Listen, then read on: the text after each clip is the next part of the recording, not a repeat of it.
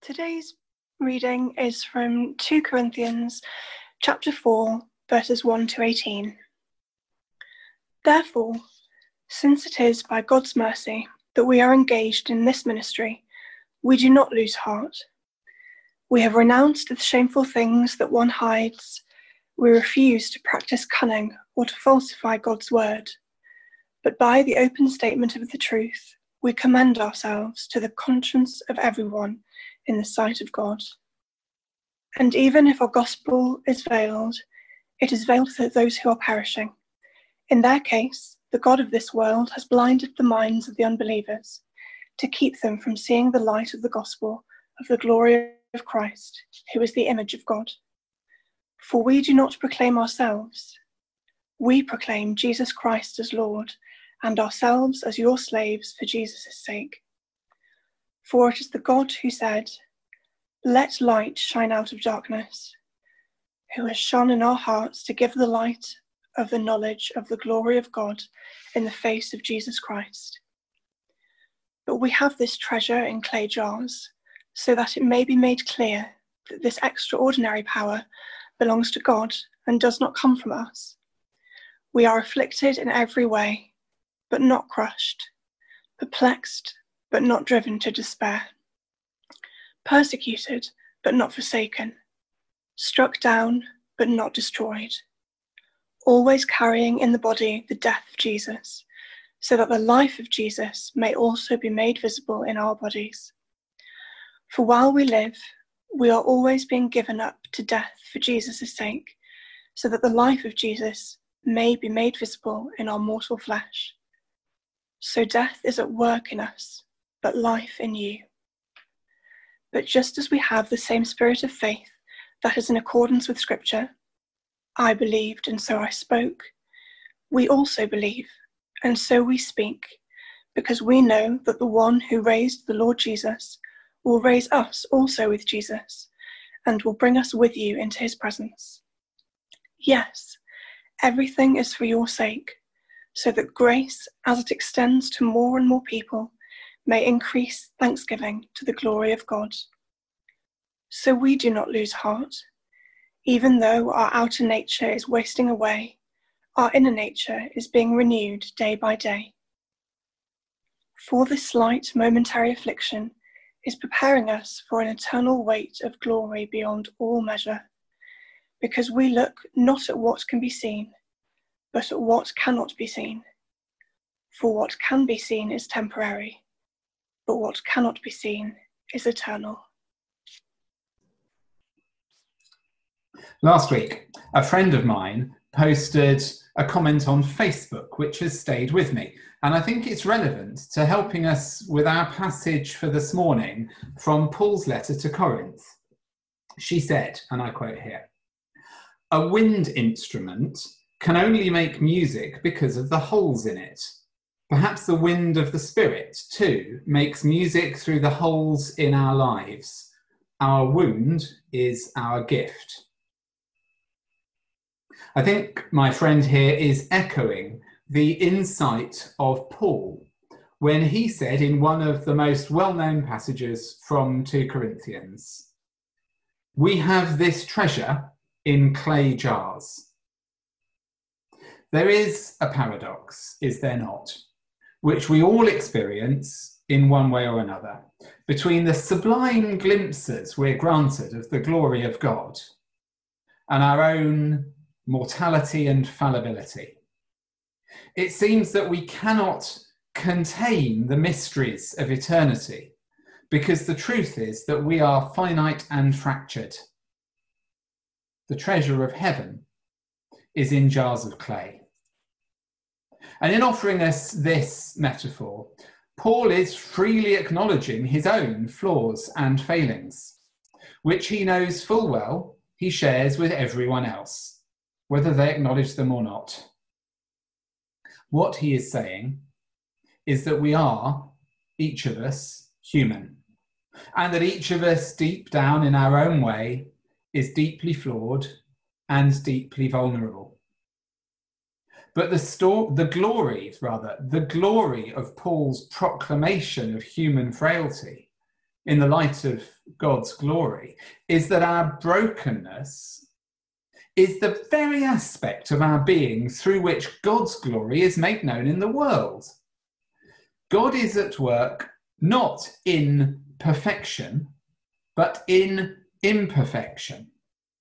Have you ever come across the Japanese practice? And I hope I'm pronouncing this right. Perhaps Duncan and Yuka can correct me later. The Japanese practice of kintsugi. This is the art of repairing pottery by mending the areas of breakage with lacquer, dusted or mixed with powdered gold, silver, or platinum. The story of kintsugi is said to have begun in the 15th century when a Japanese military commander broke one of his beloved Chinese tea bowls and, disappointed with a shoddy repair job, urged Japanese craftsmen to come up with a more pleasing method of repair. It's a powerful metaphor for life, where brokenness is transformed into beauty. Or, if you want a slightly more contemporary example, there's a wonderful lyric by the late, great Canadian Jewish singer-songwriter Leonard Cohen, in which he said, "Ring the bells that can still ring, forget your perfect offering. There's a crack in everything. That's how the light gets in." There's great wisdom here, which God chooses to bring the message of life to light through deeply flawed human beings. That is, all of us, each of us. God works in and through people, bringing them to faith and service, not waiting for all the flaws to be fixed, but working through the failings in order to bring life to others. Let me tell you about my mum's terracotta bowl. This was a present that Liz and I had bought for her birthday, and we carefully wrapped it, and as we gave it to her, it slipped from our hands and fell to the floor, and the sound of it breaking was unmistakable. I begged her not to open it, but rather to put it in the bin, still wrapped. And I just said, we'll get you something else. But she insisted on seeing it, and sure enough, it was shattered.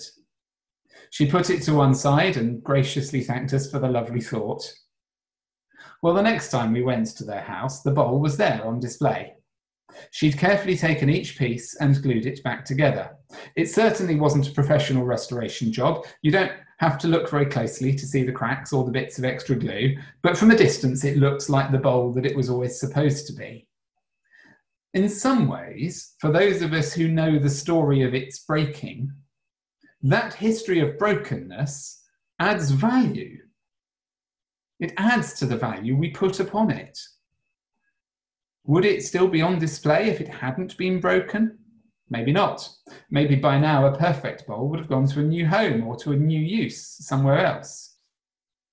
But the bowl that has been cracked and broken and patched back together now speaks of relationship, of love, of care, and of memories. And so it still sits there on display. We have this treasure in clay jars. And I wonder about you, and I wonder about me. Are your cracks visible or invisible? Do you appear strong or weak, whole or broken? I have spent some time looking at the Enneagram, and I'm fairly sure that the Enneagram type that best represents me is the number 3 on the Enneagram scale. If you don't know about this, you can go away and look it up later, and there's lots of resources, or ask me. But the number 3 type wants to appear competent and strong. Some of us are like that. Others wear our cracks more visibly. But Paul knows that we all carry the scars of our vulnerability, whether we let them show or not. And his insight is profound. It is the cracks that make us more beautiful in God's sight. Because of our cracks and our history of brokenness, we are more able to make known the love of God than we would ever have been able to without that history. The gospel of Christ, which is the overwhelming and absolute love of God, is most clearly revealed through weakness. The cracks are how the light gets in. This is not to say, of course, that we must all of us spend all of our time exposing our flaws for public view. But knowing that we have them and that God sees them and that God loves them and that God works in and through them and that we are better because of them. That's a profound insight. In our brokenness, we relinquish the goal of perfection. And we trust ourselves to the one who fully embraced and embodied the human experience of brokenness. As Paul might put it, we are united with the brokenness of Christ on the cross. Or as he did put it, we are always carrying in our bodies the death of Jesus, so that the life of Jesus may be made visible in our bodies. For while we live, we are always being given up to death for Jesus' sake, so that the life of Jesus may be made visible in our mortal flesh. It's only through God's power that we can live out our calling to be faithful followers. Those who attend groups such as Alcoholics Anonymous know that the first two steps towards finding new life through brokenness are firstly an admission of our own powerlessness to fix ourselves, and secondly, a belief that one who is beyond us, the higher power known through faith, can do with our lives what we cannot do for ourselves. Or again, as Paul might put it, we are saved through faith and not by works. But whose faith are we saved by? You see, if it's our faith, then it just circles back to us again and our ability to have faith.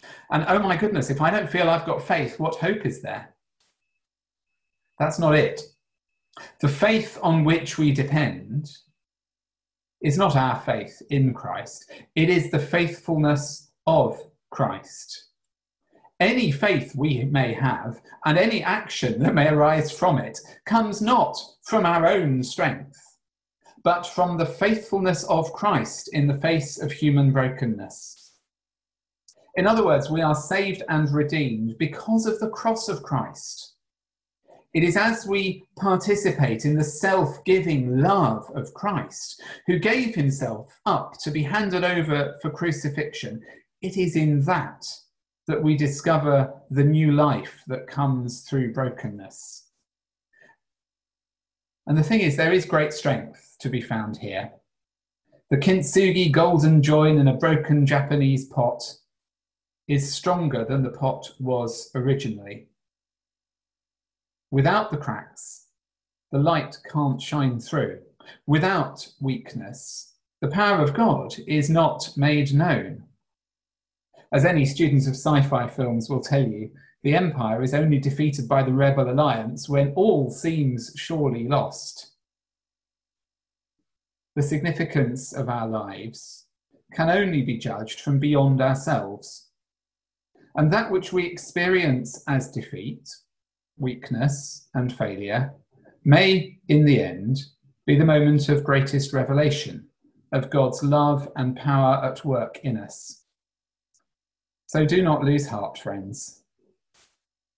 To quote Paul again, even though our outer nature is wasting away, our inner nature is being renewed day by day.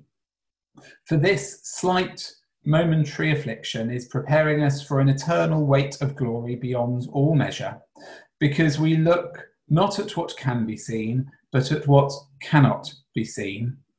For what can be seen is temporary, but what cannot be seen, that is eternal. Does anyone have any opening thoughts they want to share? Go on then, Jess. You seem to raise a finger. Yeah. Simon, thank you so much for your sermon. That was really, really powerful. When I was reading, actually,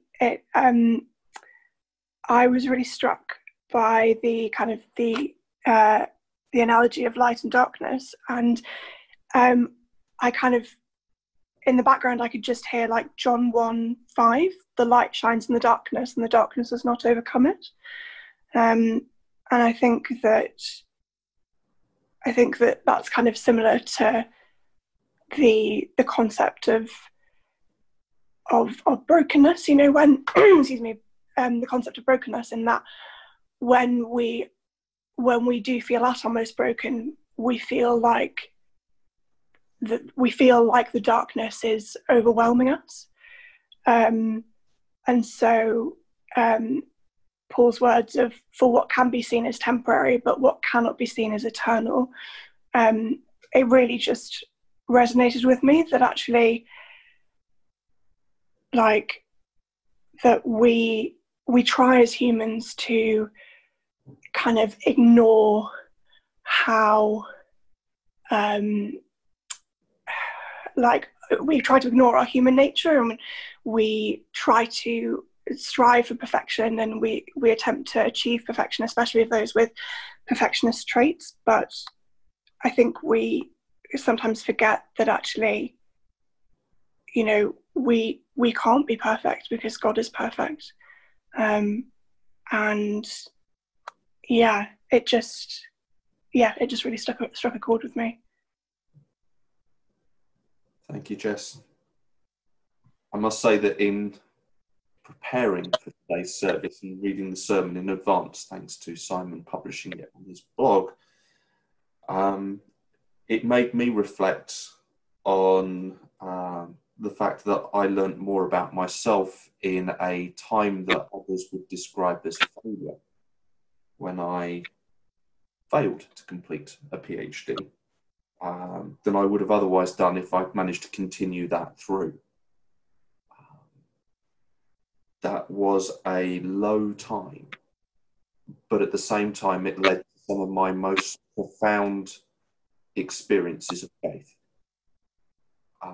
And the strength and support of friends and family through that time and that experience of faith is what brought me to where I am now, which was a very different path than I would have been on otherwise. Amy, I can see you nodding. Have you got further thoughts, or are you... I have a different sort of thought. I have a very difficult relationship with the word brokenness.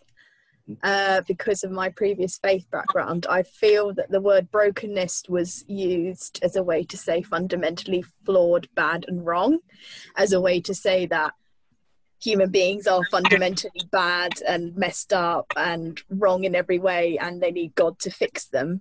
And there is some truth in that, in terms of that we are not fundamentally perfect, as people have said, but actually sometimes it's used in a way to not acknowledge the actual goodness that still exists in people, and that God is actually kind of healing us and bringing out new things in us, rather than fixing something that's fundamentally bad and wrong. I feel sometimes the passage is taught that way, whereas actually there is kind of intrinsic goodness, even to, like, say, if you are even the broken bits of pop, that isn't a fundamentally bad thing. It's just God uses it in a new way by maybe putting the gold fixing around it. Like, he brings a new thing out of it. That's just my reflections on that.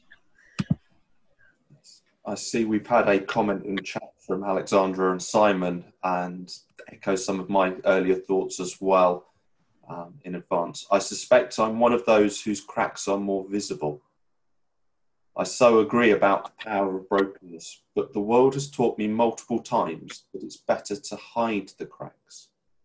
It can be hard to resist, e.g. at work, where many people, particularly leaders, put forward a strong persona and hide some of the real stuff. I very much agree. I question whether or not we are aware of our own flaws or cracks, and whether we choose to make them visible or strive to hide them. And whether or not in making them visible, we actually enable God's power to be seen more clearly. But equally, how do we support each other to have the confidence to show those flaws and those cracks?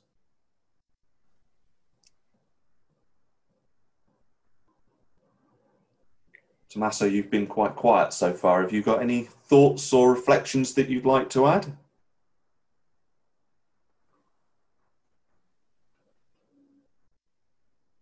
Or frozen, potentially. Also, he's popped out to come back in again, I think. He did say, I think he's joining us from Italy, and I think the internet was a little bit low there, so maybe he'll be back in a sec. Yeah. I will say, Simon, your pronunciation of the Japanese has been given a positive endorsement. That's good. One likes to get these things perfect. I think that there's a stigma, like with regards to, I'm sorry, I can't remember who said it, about hiding our brokenness. I think there's definitely still a very entrenched stigma within society surrounding mental health, that it should be hidden. And obviously, mental ill health and mental illnesses are obviously invisible to people unless we share. And I think that more should be done, especially within the workplace, to encourage a culture of openness where we are aware of those who lead us, or who are kind of in charge of us, to share their vulnerabilities as long as they feel comfortable to do so, so that those who follow are more aware of the leader's humanity, I guess. I think that's reflecting some of what Nigel's said in chat as well, that it's a really countercultural thing. Our leaders and celebrities are supposed to have no faults. Social media is full of a range at things people said and did many years ago, and we don't permit faults in those in the public eye. Nobody wants to apologise. I believe showing our cracks and flaws and acknowledging them is a powerful thing. Yeah, and Dermot's comment, brokenness is often tied erroneously to shame, I think reflects your comments earlier, Amy, that yes, we are flawed, but it's not something to be ashamed of. And it's very easy to tie those two concepts together. Tommaso, welcome back. Have you got anything that you would like to input into the discussion? Thank you, and sorry, but the internet connection is quite unstable, so I hope everything will be all right for the prayers. My point perhaps is just that once we acknowledge those failures and we confront those weaknesses, we also have a real chance for personal and spiritual growth, which otherwise we wouldn't have. At least that's my personal experience. It's not so easy to grow at personal level without those challenges and without those moments. And sometimes moments of drift, moments of rupture, moment of, again, challenge are really important. And I'm not necessarily saying we should seek them, but when they happen, they can really kick off a process of internal change that we might not go through in other ways other than by facing those challenges. So I think we should really, in a sense, brace for them and take the opportunity of growing through them. Very much so. And I think also it can quite often be only in hindsight that we can look back on those times of challenge and realise how we did grow through them. At the time, it can just be very uncomfortable. I want to also bring forward Duncan's comment in the chat that it was interesting that you mentioned, that Simon mentioned the first 2 steps of the 12-step programs, such as AA. The other key concept used in those groups is that the goal is to stay sober just for today. So although we strive for faith, it only has to be enough faith to get us through one day or part of the day. And Liz has reflected that broken pottery or glass can sometimes be used to make beautiful art, such as broken for mosaics. Sometimes the pottery and the glass will be put back in the same shape, if that's what's best. Sometimes not. The bits are in themselves beautiful, not just the mended version. And now we come to a time of prayer. Tommaso will be leading us in our prayers of intercession. Let us pray.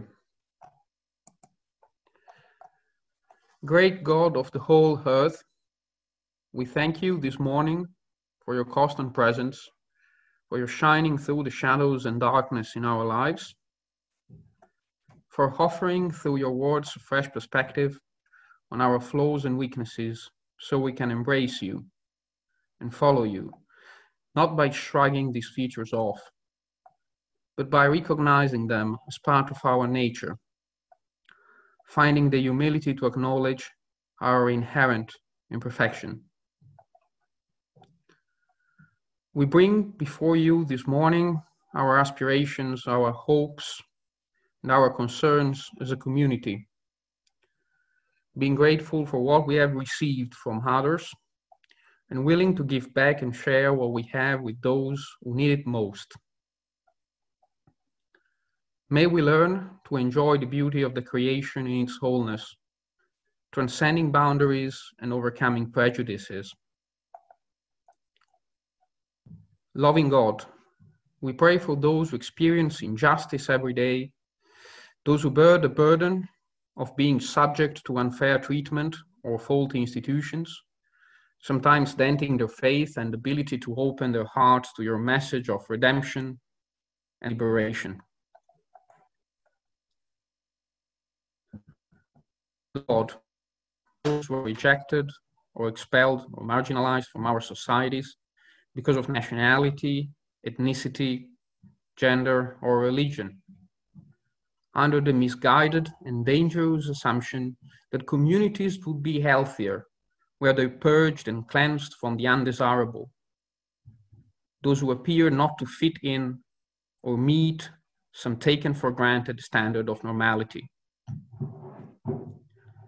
Loving God, we pray for those who are exploited, those who are not properly and duly rewarded for their work, those who cannot escape hardship through their efforts and commitment for lack of opportunities, and those who are denied a decent living despite contributing to building and fueling some of the richest and most developed economies in the world.